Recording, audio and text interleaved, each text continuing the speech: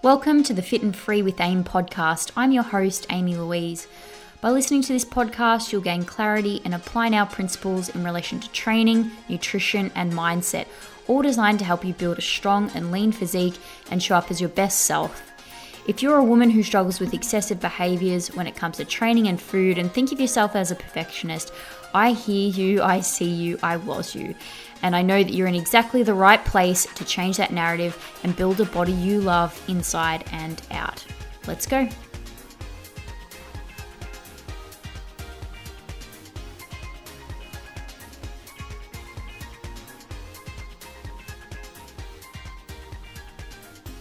Hello everyone and welcome back to another podcast episode. Today we are talking the anatomy of a great training session.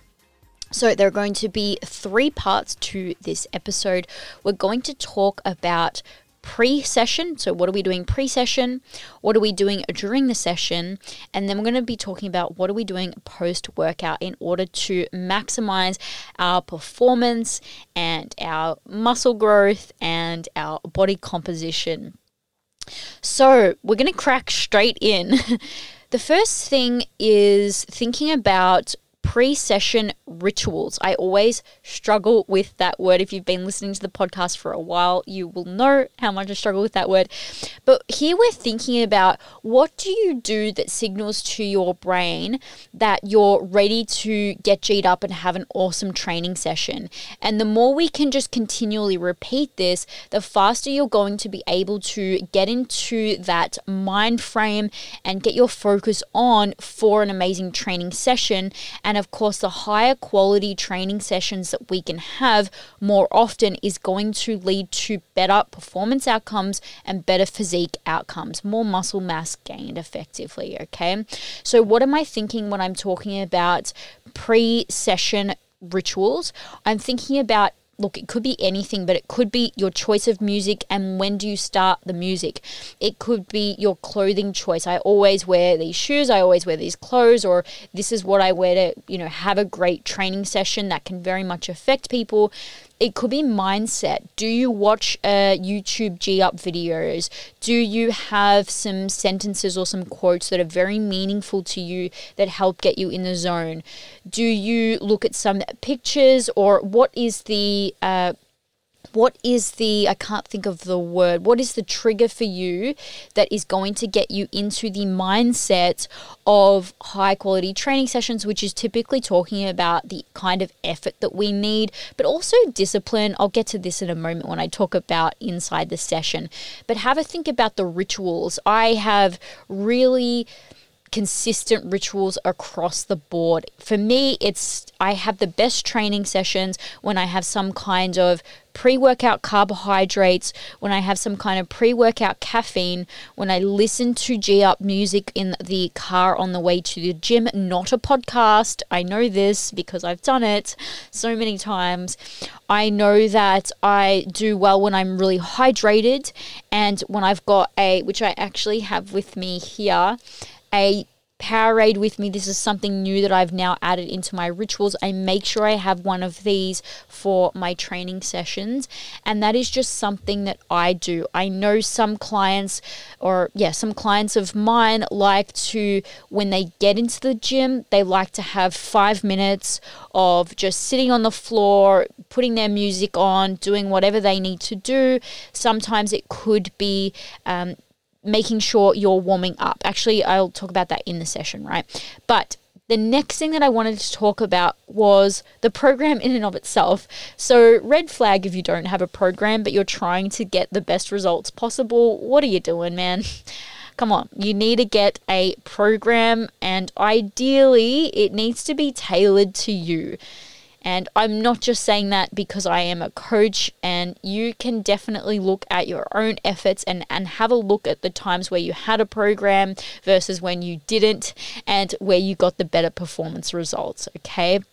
So why? It's because the program is going to take in your individual needs in terms of your volume considerations, meaning how many sets per week you can handle and recover from, but how many sets per week each of your muscle groups requires to build, which is actually going to be different for every person.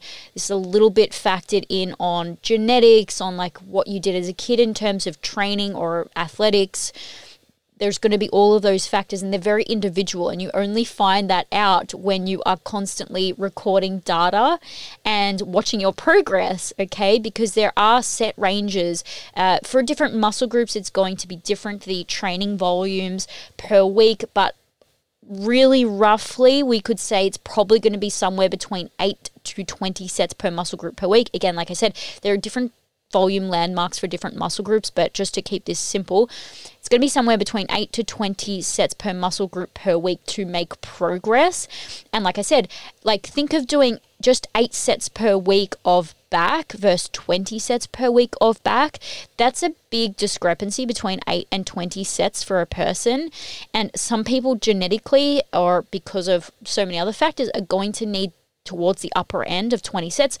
Hey, there's some anomalies that need more than that, and there's going to be people who can grow on the lower end and don't need it, but you won't know unless you've tracked your data. And we don't want to be expending unnecessary levels of effort on muscle groups that don't need it as much as others, because we're constantly considering fatigue. And one of the biggest things that personal trainers do that like hardly anyone talks about is manage a client's recovery. And your recovery is one of the most important things when we're looking at progress. You only have so much fuel in the tank, and we've got to allocate that fuel per muscle group, basically, you know, through your training volume.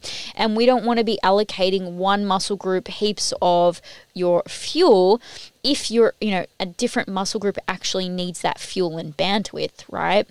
So a coach is going to be able to see that and program that for you. Also, RIR considerations, reps in reserve, or maybe use RPE, which is just your level of effort. We know specifically for hypertrophy, if you want to be growing muscle, you need to train within a range of failure of maybe up to 4, but it's probably going to be up to 3 reps of failure. I just saw a post the other day where it was saying, like, don't train to failure. No, we don't have to fucking take everything and take it to the extreme. I'm so sick of the pendulum swinging both ways.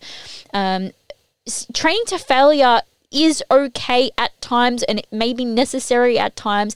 And here's the thing that a lot of people don't say, is that most people don't even know what training to failure is. I'm just going to be honest.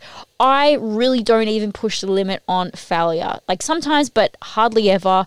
It just takes so much mental effort. It's incredibly uncomfortable. It hurts. It's painful. And more often than not, your brain is going to tell you to stop, and that will impact your mechanical ability more so than your true mechanical ability. Like if someone had a gun to your head for every set and said, keep motherfucking going or I'm going to shoot you in the face, I'm sure you would have much more capacity for your reps than you thought you did. Okay, so before we just start telling everyone don't ever train to failure, it has its place. Yes, it is going to have a huge impact on your fatigue and ability to recover, but sometimes it's valuable, and most people don't even know what it is, even if they think they know what it is. So I just want to make that caveat. The other caveat that I think is really important is, if you're nodding along with me, I actually want to say one more thing, which is that sometimes we're watching competitors train to failure, and they are training to failure, and it looks like they're training to failure every session. I just want to say a lot of them are taking performance-enhancing drugs, which helps their recovery, okay?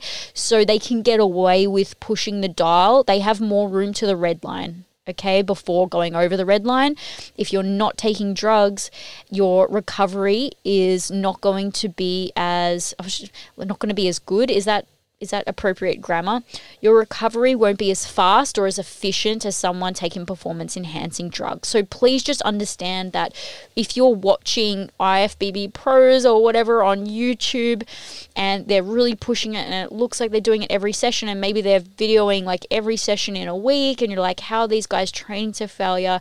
Just please don't forget that there's performance enhancing drugs involved, which will allow them to eat more and allow them to recover faster than someone who's not taking anything. So please we got to keep our eyes in our own lane.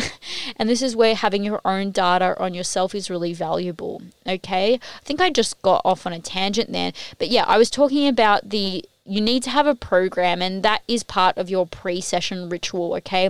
You got to know what you're coming in to do to the gym that day, know where everything is as best as you possibly can. Like if you're in a new gym, you'll have to sort that out, but if you've been training for a while at the same gym, make sure you know what you're doing, what exercises you need to do, how much rest you need to have before you go in. It will help you have so much of a better session. You can even start visualizing it beforehand. All right, let's take us to point number 2, which was the session itself. So some kind of warm up to get your blood flowing. Typically it would be just, a walk on a treadmill, maybe an incline will be fine. With stretching, let's leave that till after the session. There is evidence to say that stretching will actually hinder muscle hypertrophy prior to training. So if you're going to stretch, leave it till after the session is done. There is actually some evidence to suggest that may increase muscle growth, but that is, I don't believe it's like absolutely unequivocal yet. But what we do know is that stretching before the session is not going to assist, okay? At the moment, that's where the evidence is. Don't come at me. That's what things are saying right now. The other thing with that is getting your mindset on again. So potentially if you've just come from an argument with your partner, but you're on the treadmill and you're ready to go for the session, just get in the zone. Whatever you need to do to block everything out for the moment, you've got your 45 minutes, you've got your hour, 15 minutes, whatever it is to focus on your session. Let's just pretend time doesn't exist and you're going to put your phone on airplane mode and you were just going to get in the zone and do the work that you need to do. Make sure you're adjusting machines. Make sure that if you need to MacGyver some adjustments, you do so. I always show like putting a plate on the 45-degree hip extension because I'm too short for it. But if you need to add steps, if you need to add blocks, if you need to change handles around, make sure that you're adjusting machines to suit you as best as you possibly can, using different attachments, maybe even experimenting with some different attachments to see what suits you best. And of course, if you have any exercises that you hate, sometimes I have clients who are like, I hate doing this exercise, and it's just because maybe the machine doesn't fit them or there's something else that we need to fix. Maybe their technique is off. So making sure if you are working with a coach that you're sending through technique videos, even if you think you're doing something well, send them through your main lift so they can get to see how you move, because sometimes I have clients who think that they're doing something and you don't know what you don't know, right? So there are often plenty of things that I can help with when clients have even been training for years and again, you don't know what you don't know. You think that it's okay, and then you get someone to have a look at it and they're like, hey, you can fix this. This is not to depth. Your ankle's doing this, your knee's doing this, fix this, put your elbow there, blah, blah, blah. Or your hands should be here in this grip, not in that grip. Okay, so the next one is hit your RIR. Whatever the RIR is programmed, hit that. Again, if you're like, I don't know what that is, I don't know what she's talking about, I don't have one, this is just a bit of a wake-up call. If you're trying to get the best results possible, if you don't care and you just want to have fun, go for your life. But if you are trying to get the best results possible, that's what I'm here for. That's why I put all of this information together and I do these podcasts for the people who do want to maximize their performance and their physique outcomes. We need to be training, like I said before, within a proximity to failure. It's going to be anywhere from 0, can train failure, to probably about 3 or 4 reps. If you're more experienced, you're probably going to be able to do 4 because it will be a true 4. For other people, it may be a 2 because maybe your 2 is actually a 4, right? I said put your phone on airplane mode already. We just want to minimize distractions. And I got to admit, sometimes I'm very guilty of messaging clients between sets. It's just not appropriate and you're getting out of focus. You're getting out of the zone. Do record your numbers. Don't record your working sets. Don't record your ramp up sets or your warm up sets. They're not your working sets. So if you have 3 working sets to do and you need to warm up, because we all need to warm up, we all need to make sure we're doing a few ramp sets of each movement up till the weight we're trying to lift for the RIR. Don't record the warm-up sets. They don't count. So if you did 3 sets and you can see there's increments between first, second, and third going up, dude, don't count those first 2. That third set, that's number 1. And then you can start, okay? So just make sure if you're increasing up to the last set, try and use those first couple as your warm-up, then start with that last set as your first set, and then do a couple more or 2 or 3 more, right?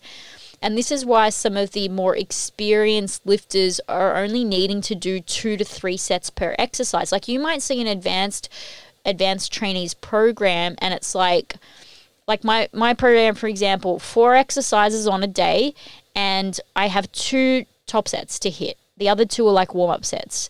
So in my program, it actually says set 1 and set 2 are my warm-up sets, and then I have to hit 2 heavy sets. And that's it for the exercise. So it's like effectively just 2 motherfucking balls to the wall sets. And it's only 4 exercises. But it's like 3 exercises in and I'm fucking dead because of the effort and intensity and focus and concentration required. And this is where I'm saying I don't think a lot of people actually understand the level of intensity and effort that it can take to do this. Sure, if it's just bicep curls or triceps, it may not feel so all body invoking and mentally draining, but you're still going to have pain through those. It's highly likely you're still going to have pain through those muscle groups of where, you were getting really close to that mechanical failure. It's hard. It hurts. Okay, so just have a think about that. Most of the time, if you're an advanced lifter, you're not going to be doing like 5 or 6 working sets. You just can't. You'd be on the floor, right? So let's stop thinking that more sets is better. Don't include your warm-up sets. Just write those working sets into your program. Do make sure you've tidied up all of your recording, so you're recording your data in, and do make sure you're taking notes on particular machine setups. Like I added a 20 kilo plate that I could stand on. I added a block. I had to put this machine on this setting. I had to use this handle. Write all of those notes down so it's just faster every single time you get in the gym. And then as long as you're not powerlifting, wait, let me start that sentence again. You can use aids as freely as you like, but if you are competing in a powerlifting comp, just remember, you can't use straps for your deadlift in a powerlifting comp. So just remember, if you're going to be practicing or if you're going to be doing a powerlifting prep, it's best to do the prep without the straps for your deadlift. But if you're just a hypertrophy person, and deadlifts probably aren't the best for hypertrophy just because of the overall fatigue component. It's just going to really set off a whole lot of fatigue and may impact the quality of your sessions long term. But for example, if you're doing RDLs or any pulling movements, use your straps. If you need wrist wraps to make sure that your wrists stay stable during pressing movements, use them. If you need a belt, if you need chalk, if you need knee sleeves, if you need Powerade, use all of these aids to the best of your ability. My gym bag is full of shit that just helps me make sessions better, because what am I trying to do as someone who's trying to build muscle? I'm trying to maximize the amount of load that I can lift. So if I can wear knee sleeves and straps and belts and all of that shit and drink Gatorade and use my music, you best bet I'm going to use all of it to improve my sessions. So finally, let's come to post-workout. So what are we doing post-workout? We're going to make sure we're having some protein and carbs. Is there an anabolic window that's only 20 minutes, and if you don't have your protein within 20 minutes, your gains are gone? No. The best way I've heard the anabolic window described is more as like a barn door. Think of a window versus a barn door. We have much greater scope to get our protein in after our session, but it's still not going to hurt having it sooner rather than later. Yeah, I had a question from a client the other day that was like, can I have, from training to my first meal is 5 hours okay? And it's like, because this person is in a very heavy deficit, nah, not really. I would much rather we're having our protein in the first couple of hours post-training session, just to make sure we're making the most of the muscle protein synthesis, that we're getting through our training, and that we're assisting with our recovery.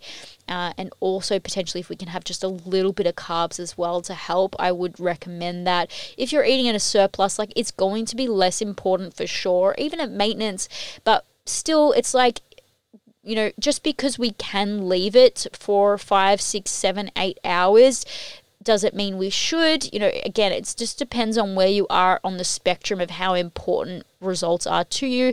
If they're important, and if it's possible for you to get some protein within a few hours of training and some carbs in within a few hours of training, why not? Like, let's do it, right? So I would also make sure you clean up your notes and that you're taking notes. So make sure all of your numbers are filled in your program. This is going to mean the next week when you come in to train, you're just going to have a better session. You're going to know where you left off. You're going to know what your last ramp sets were. You're going to know what your last working sets were. You don't have to fuck around. You don't have to guess. And if you're having an off mental day, you can go, okay, last week I lifted 15 kilos and it was a 1 RIR. Today, if I do 12.5 kilos and call it 0 RR, maybe I'm bullshitting myself and I can push this a bit harder. You push it a bit harder. Trust me, trust me, trust me. The clients who follow their program consistently and take all the notes are the people getting the best results. It's just the way it is. If you're in a season where that feels overwhelming, okay, make peace with that. But we're here to get the best results possible. So that is what the recommendation is.